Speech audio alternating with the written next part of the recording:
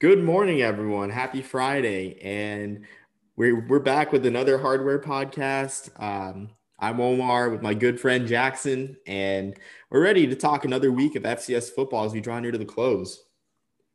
Yeah, we're near Selection Sunday, and it's hard to believe it's already April, honestly. But with the end of March Madness, and no one cares about the Masters, so let's get into some good football.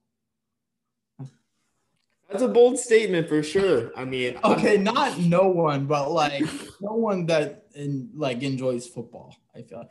Yeah, I'll that's true. stop. We're already getting off track. Didn't you live in Georgia for a time, I Jackson? did, I did. That's a shame, man. That's a shame that you Missed said that, opportunity. knowing that, man. That's a shame. Uh, we're going to take a little bit of a different approach with our awards races. As it's near to the close, the time for sleepers is not, if they're in the race, they're in the race. Otherwise, it's hard for sleepers to emerge now this late. But starting off with our Walter Payton talk, Jackson, who's in your top five, 4 or 5, and why? Okay, so first, I've got Cameron Ward actually as my first. The quarterback from Incarnate Word. In 4 games played, he's over 1,500 yards, 20 touchdowns, 3 interceptions. You can tack on the 2 rushing touchdowns. Coming off of, I believe, back-to-back 6 touchdown performances. It's just hard to ignore him. He's heating up and in the most important time. Yeah, I have Schmid number one, and Okay. in a way, so 2 weeks from now, or not 2 weeks, I guess the 17th of April, Sam Houston's going to play Incarnate Word for what might be a playoff elimination game. Well, not even playoff elimination. One team's going to win the conference. One team's going to get an at-large, very likely. But I can see if Ward beats Schmid, then he'll be up top. But I do agree that Ward's up there for sure. I have Schmid number one, even though on Thursday night, the Thursday night spotlight, the Pentatonics didn't help him. He had four. He struggled against Northwestern State, just like I guess Lindsey Scott and Nichols did. Like Nichols played Northwestern State. It was a close game when people didn't It expect it to be. was. It was much closer than people expected. So give the Demons their credit. They play up to competition, and it showed there. As I think the score is 24-9. It was a 24-9 game, closer than expected. So it might have hurt Schmid's chances a bit, but I still have him number one on the strength of that dominant win against Nicholls State. But make no mistake, April 17th, Incarnate Word, Sam Houston State is pretty much a Walter Payton elimination game, I think. Yeah, that is, and that's something we're gonna have to talk about on next week's podcast for sure. Because that might even be the game of the week. I haven't looked too much into next week's schedule, but that'll be for all the marbles. Maybe if only for the Walter Payton Award. I'm gonna go. Actually, I've still got Lindsey Scott as my number two. Now they are coming off of a very disappointing loss this past week. But he's played 6 games. He has 7 touchdowns, which is an average of 3 touchdowns a game, or almost. He's got 3 interceptions, 1,400 yards, and 5 rushing touchdowns. You compare that to Eric Schmid. In 4 games played, he's got 12 touchdowns, which is an average of 3 touchdowns a game. He has 5 interceptions, which is 2 more interceptions in 2 less games played, and 1 less rushing touchdown. So when you compare the stats face to face, and I know he beat Scott handily head to head, but I've statistically and as far as like a wow factor, I've honestly still got Lindsey Scott going in. And yes, it was a disappointing loss, but he didn't throw an interception or even turn the ball over. That loss was not his fault. So that, and it's not like they're like a 2-3 team. Like they're 4-2. They're not terrible. So I've still got Scott as my number two. So that's where I disagree with you, man, because I got it like just a stat line 14-35 for 186 against Sam Houston. It's not like he was going blow for blow with Eric Schmidt. He went 14 for 35. But that was by far his worst game of the year. And I know it was head to head, but he hasn't had a loss nearly as bad or a game nearly as bad. Like it's either been blowouts or a tough loss that wasn't his fault. So it's hard to blame. Wins aren't a quarterback stat, and that's like Okay. multiple podcast series debating that, so we're not going to get too much into that. But I'm just saying, like, I don't know. I've still got him as number 2. Okay. I mean, I will say this. I mean, this award goes generally to contenders, which plays into my next pick, Eric Barrier. 1,883 yards in 4 games for Eastern, or I guess 5 games, for Eastern Washington, 16 touchdowns, 6 picks, as Eastern Washington looks primed for the playoff. He's putting out numbers out there, out west, and maybe by some miracle, if Schmidt and Ward trail off by the end of the year, I think the award is Barrier to the taking. But I got Schmidt, Barrier, and Ward, like, just like you have Ward up there, like 1, 2, and 3 in very close contention.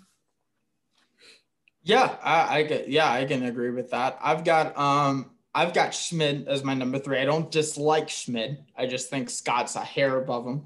And then mine to round out for number 4, I've got Barrier, because you can't not put him on the list. In 5 games played, 16 touchdowns. I don't like the 6 interceptions, but I mean, he's still at like 1,800 yards, which is like 300 yards above everyone else. So. Yeah, I mean, for sure. Like, it is a quarterback's award, and those are like systems that you think of, quarterback-friendly systems. At least Sam Houston State and Eastern Washington. When you think of Cooper Kupp, guys like that. My next guy, I actually have a running back at number 3, and it's not Otis Weah, but it's Quay Holmes out of East Tennessee State, who's quietly having a great year out of the SoCon. They just beat VMI, the toast of the conference. And Holmes has 551 yards on 108 carries in 5 games. He also returns kicks, 26 kick return yards. Against VMI, he really had just a workhorse performance with 29 carries, 135 yards. So I think if there's a running back to win it, it's not Weah, because Weah only has 76 carries in 5 games, doesn't get the ball much. But, I mean, Holmes, like, the Buccaneers feed Holmes, and they're primed for a playoff berth. And at large, as we'll talk about later with bracketology, the at-large field is pretty thin. It's thin pickings, and with the MEAC, not getting it open, not getting a playoff spot there, a spot just opened up. But I got Quay Holmes at running back as being like the one guy that can potentially win it at that position. And I think we want to clarify, we're big Otis Weah fans. Like, we do not fault him. We both think North Dakota should have been handing the ball off, especially in the game against the Bison. So we love Weah on this podcast. We just want to clarify that, I think, because it's not his fault. He should be getting the ball more, because he's their best player. With all respect to Tommy. Oh yeah, of course. Who's your next guy, Jackson? My last guy was Barrier. Oh, Barrier. Okay. Yeah, with the 1,800 yards and 16 TDs. Okay, so for me, it's like the quarterbacks, you got everyone else. So my next 2 guys, I got Jacob Harris for VMI, 684 yards in 6 games at receiver, just great numbers. And again, it's like these quarterbacks have their off games, with the exception of Barrier, it seems. So, I mean, you just never know. And he plays for VMI, one of the best stories of the spring, so that adds to it. And my last guy in my rankings, I have Tyler Phelps out of Davidson. And the stats aren't eye-popping, but he's an option quarterback. And I love my triple option. They were on the gun option out there in North Carolina. And he's got 562 passing yards and 6 touchdowns in 5 games. I know the passing stats don't wow. And he's got 208 rushing yards and 1 touchdown. So a true dual threat. But for me, it's like 2021, 20-year anniversary, Eric Crouch's Heisman. I'm getting kind of Eric Crouch vibes here, where it's like you have a contending team, not exactly a brand, but it's like, why not give it to an option quarterback? And I know this is a bitter topic for you, Jackson, but I want to know your thoughts on that. I mean, I'm not the biggest option offense promoter as my good friend Omar is, so I can respect it, but I don't have him in my top 4. I'll say that politely. I mean, he's like number 5. He's on the edge for okay. me. That's fair. So you don't either. I don't know that I would have him at 5 either. But yeah, I respect that. Well, if you think about it too, like, I think his Walter Payton moment was that win against San Diego, where he had his stats weren't great, but he was efficient, and that's the thing. Pulling up his stats for that game. I think he was like 8 for 10 or like he had a high completion percentage. Pulling it up right now. I should have wrote it down. But he went 10 for 15, 189 yards and 3 touchdowns, and also had 26 rushing yards and 7 carries. So he was like efficient throwing the ball. And I think the stat was 8 of his 10 completions went for first downs or touchdowns. And San Diego had a 41 game conference winning streak. 41 game conference winning streak, and Tyler Phelps sort of like the face of that and ending that and helping Davidson end that streak and putting them in position for their first playoff berth ever, and probably the first postseason berth in general since the 1969 Tangerine Bowl. I mean, I think that deserves merit, and why not show some love for the option in a shortened season? Everyone's playing a shortened season, so why not? Yeah, that's about as good an argument as you can make for it. I just my thing, and we're getting slightly off topic with this. I remember you and Marshall did a podcast on why don't these teams do the option more? Because it works and it's pretty simple to do. And my thing with the option is that, and you guys should go back and listen to that if you haven't listened to Omar and Marshall's podcast on that already. Like the option, the whole point of it is that it's difficult to defend, and like your typical defense, like once teams start moving to that and that becomes more commonplace, then guys will figure it out. And then it's not difficult to defend anymore. That's just my opinion of like, once it becomes common, then it's no longer going to have the effect of why the team switched to it. And that's just my opinion. So like, I don't know. You tell me your thoughts on that. I mean, I agree, but people are scared of the option. Why do you think Kenny Matololo hasn't been drawn away yet from Navy, or Coach Monken here at West Point? I think it's because the fans. The fans think, oh, we're just going to run the ball all the time. I mean, it's all casual fans. So I don't think that'll happen in the modern day when so many teams run it. But there's teams that have focused on a run heavy approach and with a lot of option elements, of course, with the spread, but even more so with like the power aspect, having like 2 backs in the backfield and running option. But I digress with that topic. I think we should move on to our Buck Buchanan. I just had a random thought in my head pop up. Can you imagine if Tennessee traded for Lamar Jackson and then ran the option? Oh gosh, yeah, no, I mean, it would be lethal. Move on to Buck Buchanan before we get too much into that. Yeah, it would be lethal for sure. Oh my gosh, that sounds dangerous. All right, I'll go with my number one for Buck Buchanan. I've got Jack McDonald, the linebacker from Austin. He in 6 games played, 52 tackles, so very productive. 8.5 tackles for loss, 2.5 which were sacks, a pick 6 and 2 forced fumbles. Just too much production all over the place. Not to put him at number one, in my opinion. I think I'm going to choose another OVC linebacker or linebackers interchangeable at number one.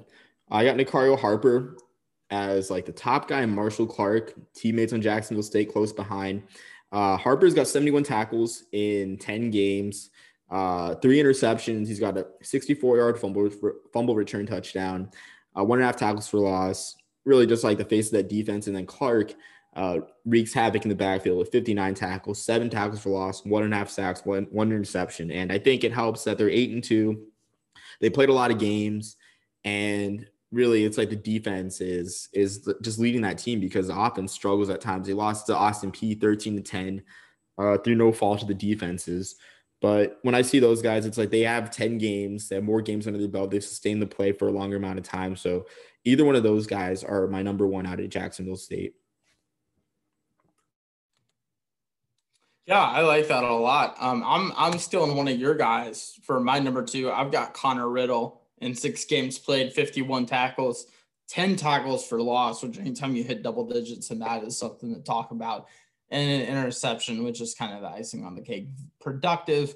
And I love, as much as we love like TFLs and interceptions and forced fumbles, because those are fun to talk about and those get on Sports Center, just having like 50 plus tackles is like, there's something to say for that, because that just shows like productivity. And unless you're like on like an interior defensive line that maybe you're affecting the ball with like quarterback hurries, that you should be, if you're going to win the Buck Buchanan, like you should be high up in tackles, in my opinion.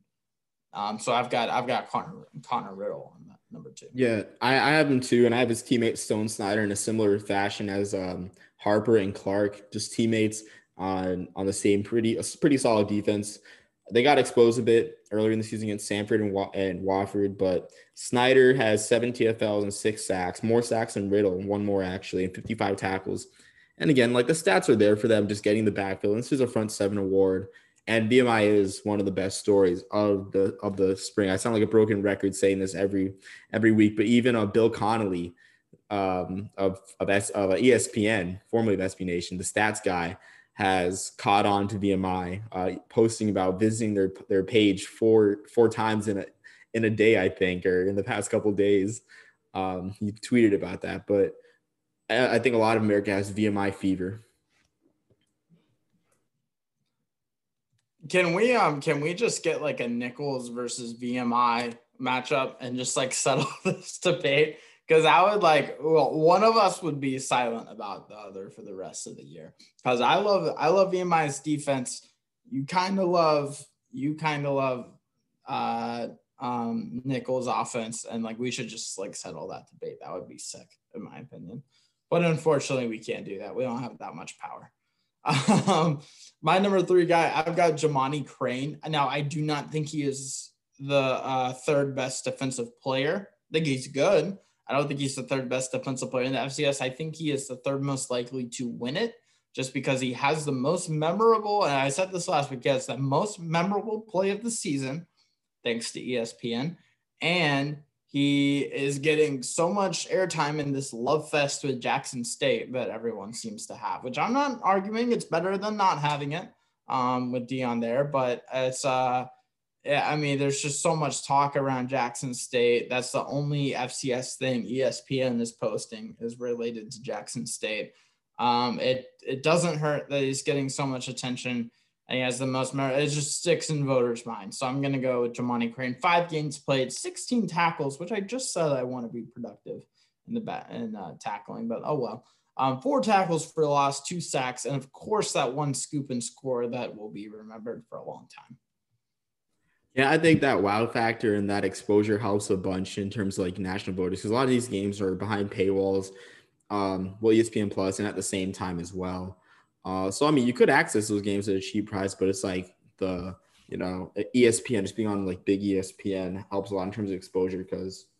Had he not done the Dion dance going into the end zone or the Dion shuffle, whatever it's called, I don't think he would be number 3 because that's what made it really go everywhere on Twitter and stuff was him doing that Dion shuffle into the end zone. So, if that's all you have to do to win the Buck Buchanan, then like we're gonna start seeing like all these guys do it. I watch Connor Riddle. Yeah, more so. I think he might be a Heisman candidate for the spring. My last guy, I'm gonna put a defensive back, even though one defensive back's won it and not in the last 18 years. I got Chris Edmonds, who is really wreaking havoc in terms of turnovers and everything. He's got 37 tackles. 4 interceptions, 2 forced fumbles, and 2.5 tackles for loss. So this guy, it's like all over the place. But there aren't 11 Chris Edmonds on the field for Sanford as they've had struggles on defense, which might overshadow him along with the fact that he's a defensive back. But you just look at those stats. Like the man wreaks havoc with like 6 turnovers forced. Great. Yeah, if it were up to me, I would put Edmonds as my number 4 guy too. Which I mean, it is up to me, but I don't think he's the fourth most likely to win it as much as I do love what Edmonds is doing this year. I've got Mike Green, the defensive lineman from James Madison. It helps JMU being a brand. We were talking about that a little bit earlier with bracketology, but before the show. And 5 games played, 16 tackles, 7.5 tackles for loss, 2 of which were sacks. I think Green is productive. He's got the brand behind him. They still haven't lost the game despite half their games being paycheck games. I like Green a lot. Yeah, for sure. And I mean, that's just the thing. Like maybe he makes a splash in the playoffs, but I just don't think Green has enough of a resume in terms of just like amount of games played compared to the rest of the candidates. But yeah, like he is on one of the biggest brands in FCS and James Madison, a team that, as we'll talk pretty shortly, on the merit of their brand, on the merit of their brand, they're the number one team in the country, whether that's fair or not. Which I guess is a good segue to talk about bracketology as the playoffs are coming near. Selection Sunday is 9 days from now, and they came out. I think they came out with like the top 10. We looked at some bracketology before this, and the top 4 seeds, which usually they would get a first round bye. There would be 8 seeds in a 2014 playoff, and they get a first round bye. But it's kind of like home field advantage, and they face the weaker teams in the field regionally. So the top 4 seeds are North Dakota State, James Madison, Sam Houston State, and Weber State. So those are the favorites. But where it gets interesting is the at-large bids. So according to Hero Sports, which is what we're going off of, the at-large bids are South Dakota State, Delaware, East Washington, East Tennessee, North Dakota, and Richmond. And I think that's a pretty fair assessment, with the exception of Richmond. And I want to talk a little about the CAA, Jackson. It's like, what do you do with like all these teams that have barely played but have really, I guess, that recognition and that credit with their program success in the past? Well, let's see. Is there any precedent for a team or a conference playing and still getting in the playoff? I'm gonna go with Ohio State for 500 there. Yeah, I mean, like, I know it's not the same brand, obviously, as Ohio State in the Big Ten, but we saw it last year, or I guess not last year, this season. Yeah, they've barely played. The most games anyone's played in the CAA is 4 games with there are a few teams like Maine and Albany and them, but yeah, I mean, I guess you have to put them in if you're gonna put anyone in from the CAA. I guess it should be Richmond. So I think this is very shades of Big Ten what's happening in the CAA, because they're doing a vote now. They had tiebreakers before, but the season's been so mangled. A lot of teams opted out just recently, and they're doing a vote now, kind of like, I guess, like how the Big Ten ADs voted to put Ohio State in the Big Ten championship. And what's kind of crazy, I guess, frustrating for other schools is you look at their resume, and James Madison's only beaten Robert Morris, who's a bottom feeder out of the Big South. They beat Morehead State, who's not having a good year, not having a good year in the Pioneer Football League, the non-scholarship conference Davidson and San Diego are in. So and then in conference, they've only beaten 1-5 Elon by 3 points, and William and Mary by 28, which, I mean, as they should. William and Mary at 1-2. But it's like, if that was any other school, they're not in. But because it's James Madison, not only are they a projected playoff team, but they're a projected number 1 seed. And it's like, and it's the same thing with Richmond too, because Richmond is 4-0, right? It's 3-0 right now. They play William and Mary this week, and so their resume would consist of a win against Elon and 2 wins against William and Mary. So pretty much 3 wins against 1-win teams. So it's like where does it stop here? It's like where does the brand name bias stop? I would say I will say that I would rather have Richmond go in as a 16 than Holy Cross or anyone from the Patriot. Ouch. They played like 2 games and not go to the playoffs with that. I do agree, but I think so. A team that I'm very compelled for their playoff case. Sorry to interrupt. I should say the Patriot is an automatic bid. So yeah. Holy Cross was on that at large. It's an automatic thing. That's why they've played 2 games and scheduled to make the playoffs. Yeah, or whoever wins a Patriot League title game next week. Holy Cross or Bucknell. Bucknell, yeah, Bucknell.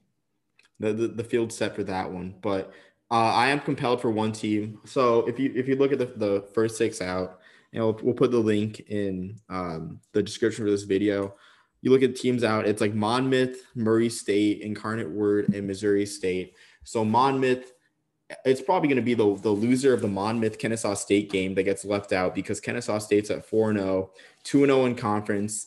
but a win over a Monmouth team that had 11 wins in 2019, or a Kennesaw State team that had 11 wins in 2019, is a solid. It's a solid win for that's going to decide the Big South first off. But again, they have a small body of work. Incarnate Word, they're projected to lose to Sam Houston State, so they'll have 2 losses: blowout loss to Nichols, and then a loss to Sam Houston State, 2 losses. Murray State, they're projected to lose to Jacksonville State, who is at 8-2, and Murray State doesn't really have any good wins. They would not have any good wins if they lose to Jackson State for the OVC title.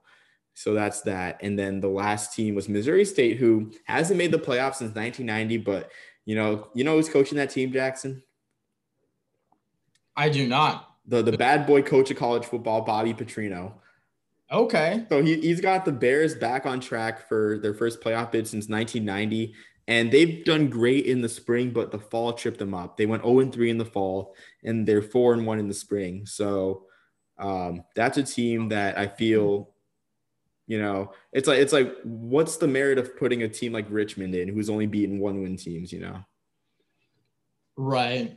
No, I agree. I also want to go ahead and mention that that why we're not talking about Jackson State or any from the SWAC or MEAC. It's because if you don't already know, they play in their own championship game, the Celebration Bowl. They will not be participating in the FCS playoffs, which you would think that they could just push it back 1 week and then win the celebration and then go ahead and go on to the playoffs.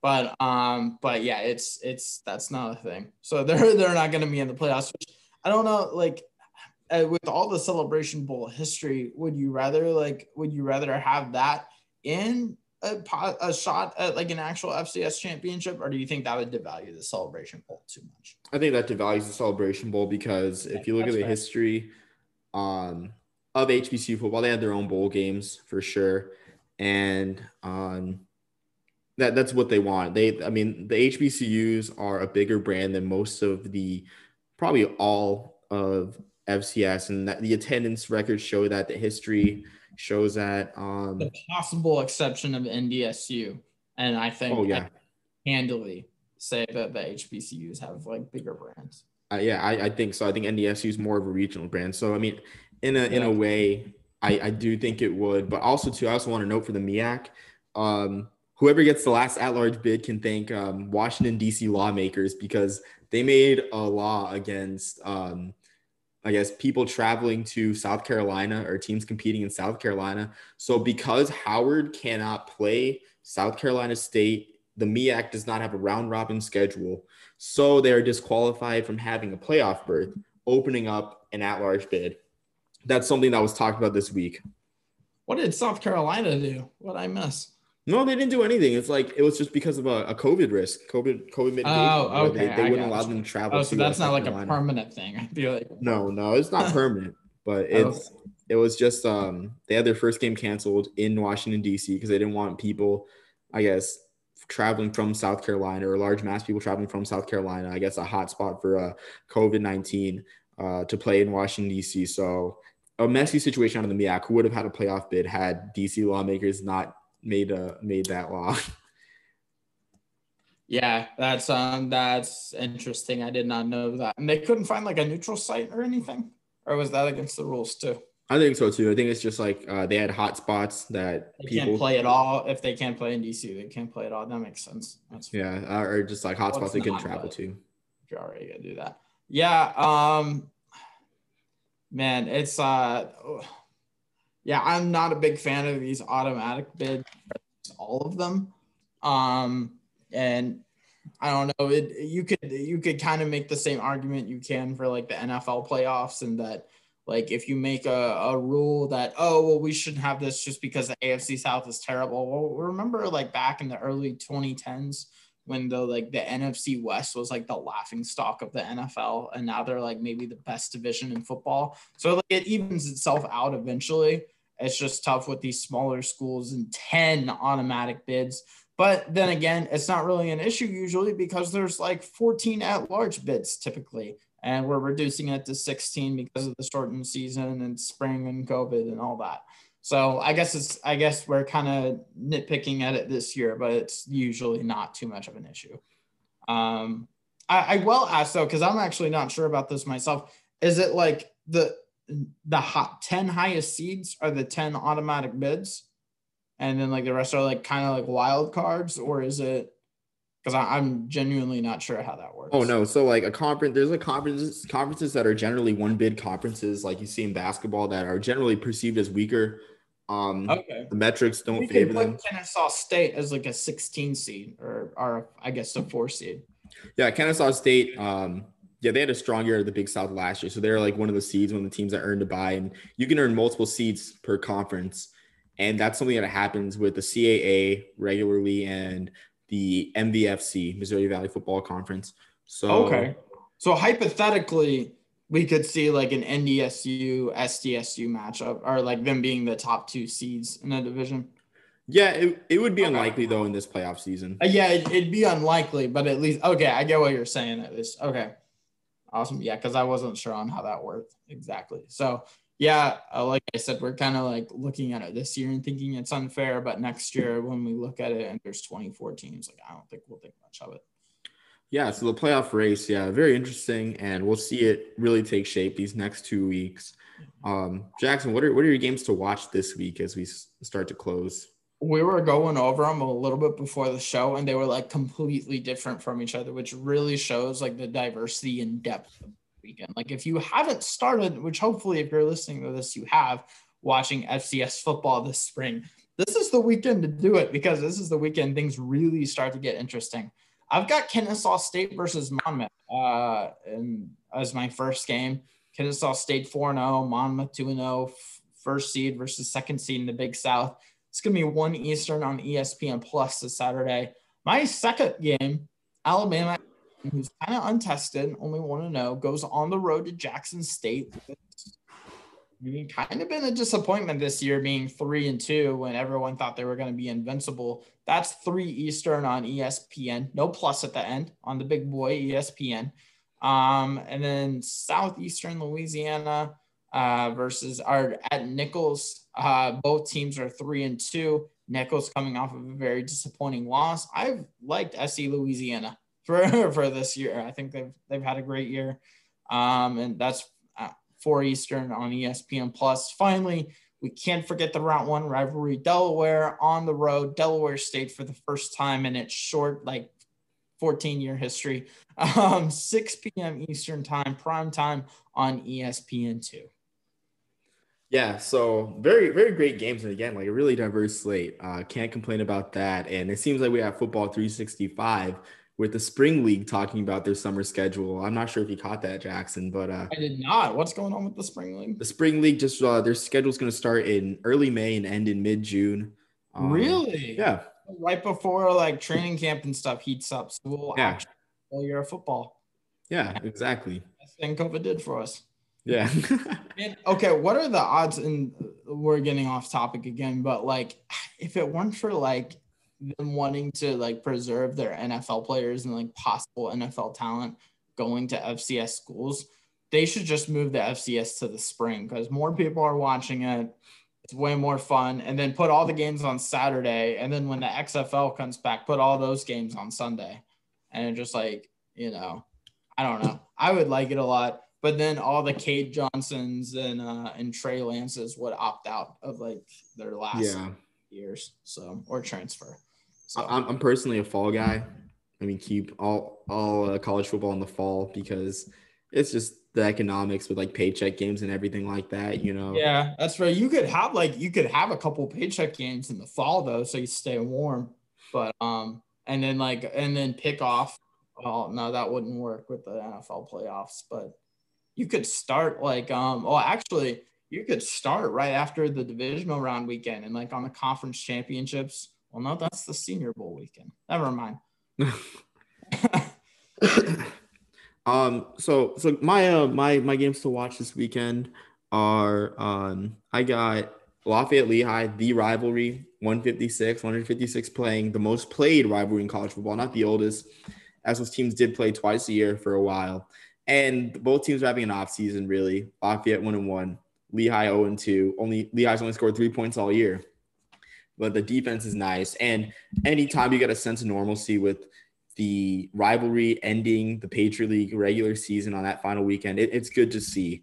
After that, I got excuse me, blanked. I had these games ready.